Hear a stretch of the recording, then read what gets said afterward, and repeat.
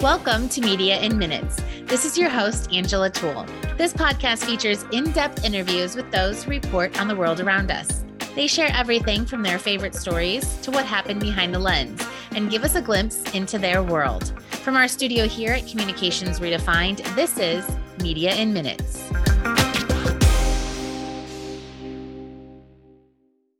Today we are talking with Brittany Anise. Brittany is a freelance writer specializing in health, food, travel, and adventure for outlets such as Men's Journal, Forbes, Real Simple, Apartment Therapy, Hearst Publications, and more. She started as a writer for the Denver Post and the Boulder Daily Camera, spending nearly 15 years covering various beats and working as an award-winning investigative reporter. Hi, Brittany. Thank you for joining us today. Hi, Angela. Thanks for having me. I'm excited to talk with you. Me too. So you started your career in local newspapers in Denver and spent more than 10 years covering every beat from higher education to crime. Had you always wanted to be a journalist? Yes. So my grandfather worked for the Detroit Free Press.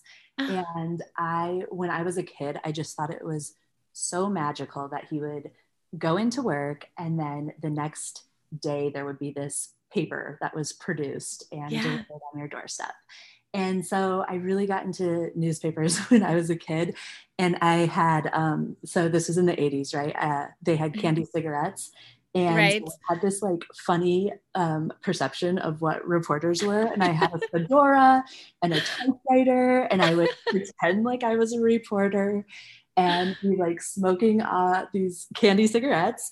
And my mom would be like calling me down for dinner, and I'd be like, I'm on deadline. And the best part is, my grandma would pay me. I think she was paying me like 50 cents or $1 for every story I wrote. So I was just super into the whole world of journalism and news as a 9-year-old. I love that. What did your grandpa think about you wanting to go into it? Oh, he was great. He actually didn't work on the journalism side. He was on the production side. And every year on my birthday, he would put like a ad in the paper that said "Happy Birthday." Bootney Bananas. I don't know why that was my nickname when I was a kid. And it was just, I thought I was famous. I thought newspapers were just the coolest thing. Yeah. They're still wonderful, but it's amazing how media has changed over the years. Oh, so much. Yeah. I mean, I feel like I'm dating myself, but when I started in newspapers, the printing press was in the actual newsroom. And so you'd file mostly when you're right out of college, they start you on the night cops beat. Right. And I would file a story, it would get edited, and 15 minutes later, I would hear it going into the printing press and being printed. And so there's some nostalgia, right, of what newspapers used to be. But it's just been such an exciting ride being in journalism. Yes. What was it like in local newspapers? Because you did that for quite a while. I did. I loved it. So I worked up in Boulder, Colorado. So that's where I went to college. And our newsroom was on the Pearl Street Mall, which, if any of your listeners have been to Pearl Street, it's just this magical place. There's kind of like drummers on the mall. There's all these street performers. You're just like nestled right in the foothills. It is so scenic. We'd have movies come in and use our newsroom space. And then over the years, I mean, it was such prime real estate. The building ended up getting sold, and we went out further east in the county. But it was just, I couldn't believe that was my career. I got to, show up to this beautiful space and tell stories in the local community. And I also worked at the Denver Post starting when I was in college, which used to have a building right in the middle of downtown as well. And I learned so much in newspapers. I think that for a freelance career, newspapers really shaped me in a way. So one of my editors in the Boulder paper really liked to change our beats up every once in a while. And so I think that's such a great skill to bring over into freelance, because it gives you the confidence to move between travel and food and beverage. And then when the pandemic hit, I was covering tech and real estate, and being confident to be able to make those transitions is something that I learned from my newspaper background. Yeah, what a great skill. I know in TV, as my TV background, we had to change every day depending, although we didn't get to go in depth or, do the stories like newspaper reporters got to do, but we did have to change daily as well. And it's a great skill. Yeah, you wouldn't know what you're covering until you show up that day. Right, exactly. Yeah. Exactly. There are so many countless stories, I'm sure, but are there any that stick out over time when you were in the local newspaper? Yes. When I was a few things. So when I started at the Denver Post, and I was still in college. So it was this great on the grounds experience. And I had a professor at CU who ran our ethics course, and that was mandatory to graduate with your journalism degree. Right. He had a policy that you could only have 3 absences. So I remember it was one of the biggest stories that was happening at the time in Colorado. We had this huge football recruiting scandal. And I was working full-time basically as a senior in college down at the Denver Post. And I would be in the middle of a story and I would have to run to my car, haul it up to Boulder, which was about 45 minutes away, go to this media ethics class, and then drive all the way back down and finish my story and file on deadline. And it was so interesting to me because I was living media ethics at the time, but also he was not impressed. He was not going to bend that policy for me in any way. So there was that. But then when I was at the Daily Camera, we had this policy where I think at the time we maybe had 8 local reporters, and we would rotate. We'd get these chances to do what they called the Sunday centerpiece. So it would be the main story on the highest read day, and you would get time. People would fill in for you on your beats, and you would have a week or two to really do some in-depth reporting on a story that you pitched and developed and that you were passionate about.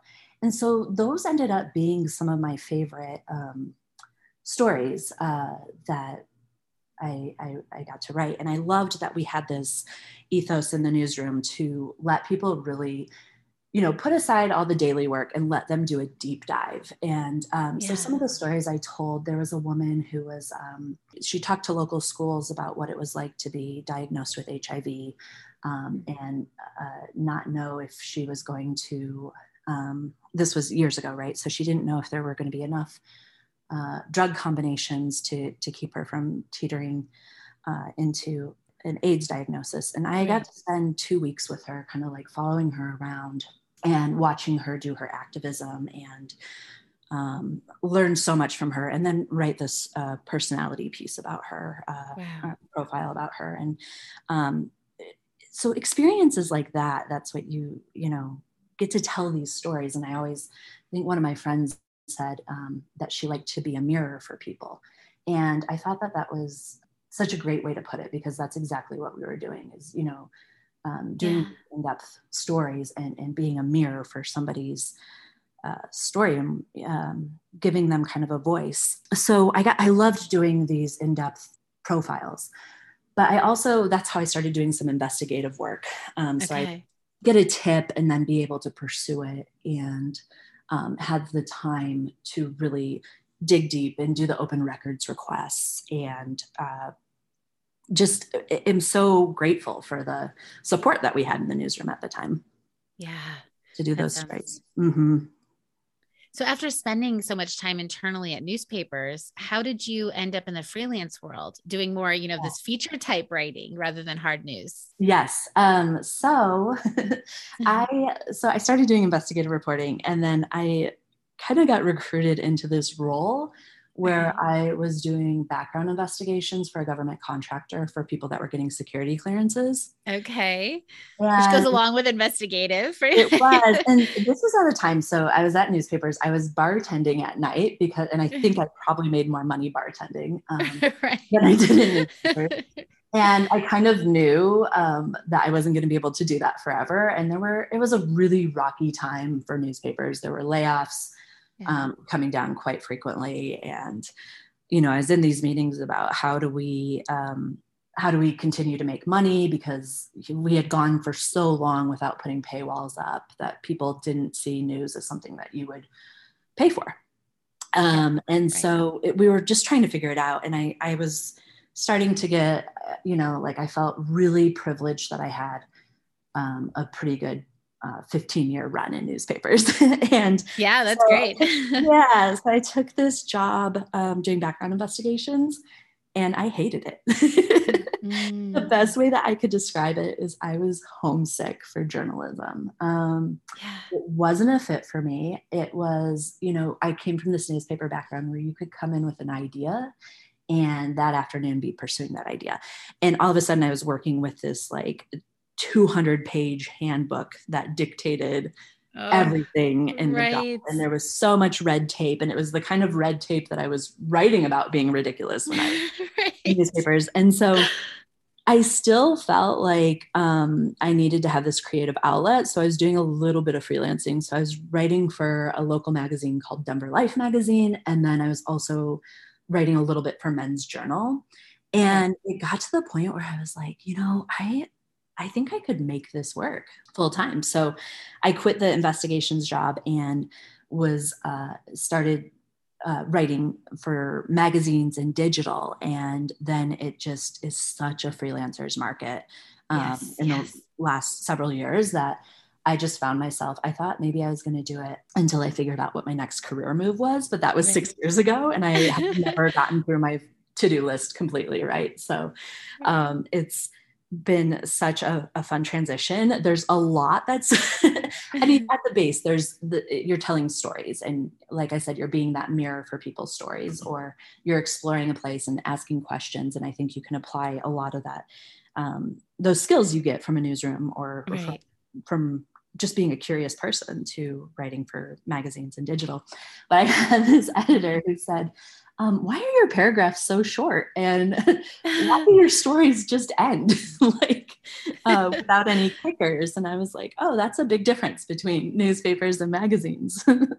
Right. Exactly. You know, and now as before, I guess you write about a wide variety of topics. What are some of your favorite to focus on? Oh, yes. So I love travel. I think travel is the most fun. I also really am into writing about beverages and specifically tequila. That's kind of my niche beat. I have a little bit of a reputation, I think, with my editors of liking the kind of quirky, fun, lighthearted stories. So I'm kind of a kid at heart. I turned 40 this week, but I think hey, we can still be.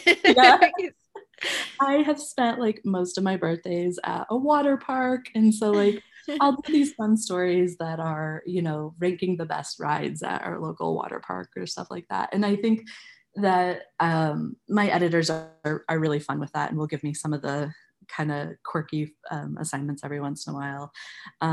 So I love that. I also, during the pandemic, I did start writing about real estate a lot because that was just so on fire. And I think there's so many interesting stories to be told in that space, especially for, you know, Gen Z and millennials, because the landscape of real estate's really, really hard to navigate right now. And so I really enjoy doing those kind of service pieces. I recently did a story about some women in Austin who were friends, and they went in on buying a house together because you just have to get super creative. And I'll find stories on TikTok every once in a while and reach out over TikTok to see if I can interview people. So there was this couple that bought the husband's childhood home and are turning it into a wedding venue. So I just think that there's cool. There's all these fun stories that are being told on social media that I love to dive a little deeper into. That's what I was going to ask next, actually, was how you get your stories and how you decide what to cover. So is a lot of it through social?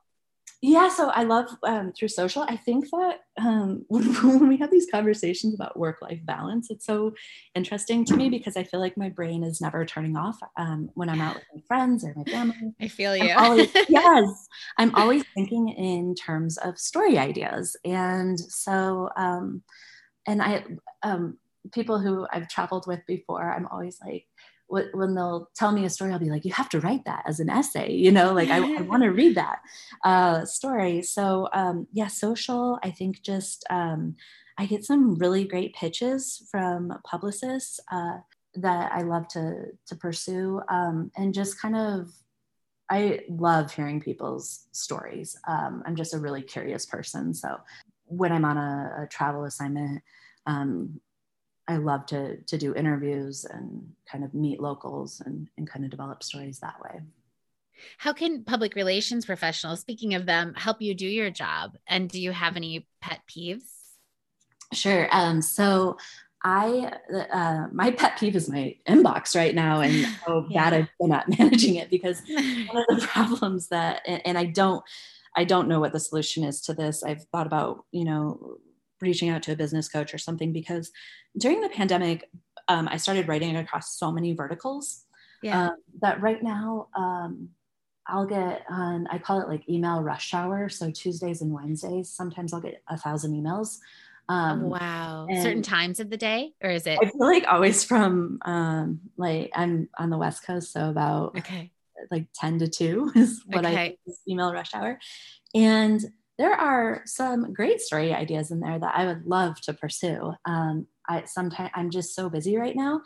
And then there's some where, it's just, I'm on so many lists right now just because I've covered all those different beats. Yeah. So I feel bad, that there's so many great pitches in there that I wish I could respond to or pursue as stories. I wish there were more of me.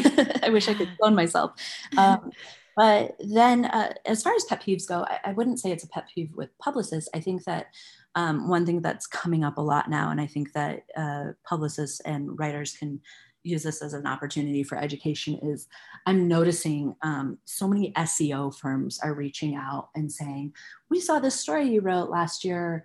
Do your readers a favor and add a link to our study or our... What? Really? Yes, it's becoming quite common. And I have to explain, first of all, that would be an impossible task if I'm writing 3 stories a day and have been doing so for 5 years or 6 years, to go in and continually update stories. But also that it's just not in our, readers' best interest to get you a link. Right.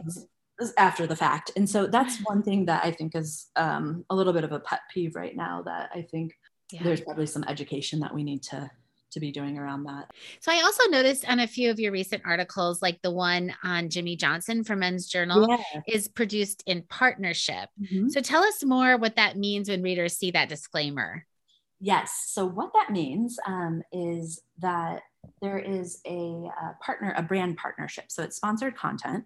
And what that means is a sponsor has come in and they've decided to do several stories with the publication. So I've done some of this work with Thrillist, with Apartment Therapy, with Men's Journal. And it's not anything that writers necessarily, especially freelance writers, have any say in. It gets assigned to you. And the reason writers love these assignments so much is they end up paying so much more than what a typical editorial story would pay, because it has that brand sponsorship. Right. So as an example, I wrote a story for Apartment Therapy at the beginning of the year and filed it. And then Target came in and wanted to sponsor a bunch of articles. My story had already been written, edited, was ready to go, but my editor said, hey, Target's going to sponsor some of these articles. And now all of a sudden your rate is almost double. Wow. That's nice. Yeah. Mm-hmm. So it's nice that they pass along that extra income to or extra revenue to writers. Yes. And then so some of the sponsored content too, you'll interview a source and explain how I recently interviewed one of the trainers from The Biggest Loser who experiences migraine, and he's been working with a company that helps him manage those migraines. And so I interviewed him and wrote the story in partnership with that company. So what's the big takeaway between those and typical editorial stories is the client does get to review the article. Right. So that's where the disclaimer helps yes, readers exactly. To know too. Right. Yeah. So what are some stories that you're currently working on?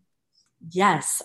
So I have some travel stories that I've done recently. One story that I'm really excited about is I went to Montreal, which is the Cirque du Soleil capital of the world. And I interviewed one of the Cirque artists, and I actually took circus training. So cool. Really? Yeah. So I got to hula hoop and juggle and get on the aerial silks. And so I think there's this really fun story. I'm kind of forming it right now about where to run off and join the circus, because we're coming out of a pandemic. They're saying we're going into a recession. Like it's time to. We want to run away, right? Like, exactly. What else can we do? Right. That's a fun story that I'm working on. And then one project that I'm going to be filing and done with this week is about, I'm writing livability. One of my clients puts out a best places to live every year list. So I'm doing these write-ups about, there's going to be 100 cities. And I get to do the write-ups about these cities, but they're kind of fun in a way that there's elements of what's the best way to explore the city in the outdoors, or what's a beloved bookstore, where should you go for happy hour? And it's interesting because I have been to a lot of cities on the list, and I'm excited about this list that's coming out because there's some good ones on there. Yeah. So are you just given the list and then you write about each one? Yes. So there's a bunch of components that are used to determine, whether it makes the list. So economics, how sound the economy is, amenities, affordability, that kind of thing. Okay. Oh, we can't wait to keep reading. So before we go, I have to ask you, we haven't heard from your dog yet, but you say your dog is a Boston Terrier Gremlin mix. You got to tell us more. Yes, he is. I got him back in 2011. My dad had just passed away, and I needed something to get me out of the bed in the morning and make me laugh. And boy, did he deliver.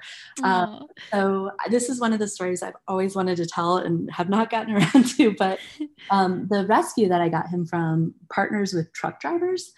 And they, because the dogs kind of keep them company as they're driving across the country. Yeah.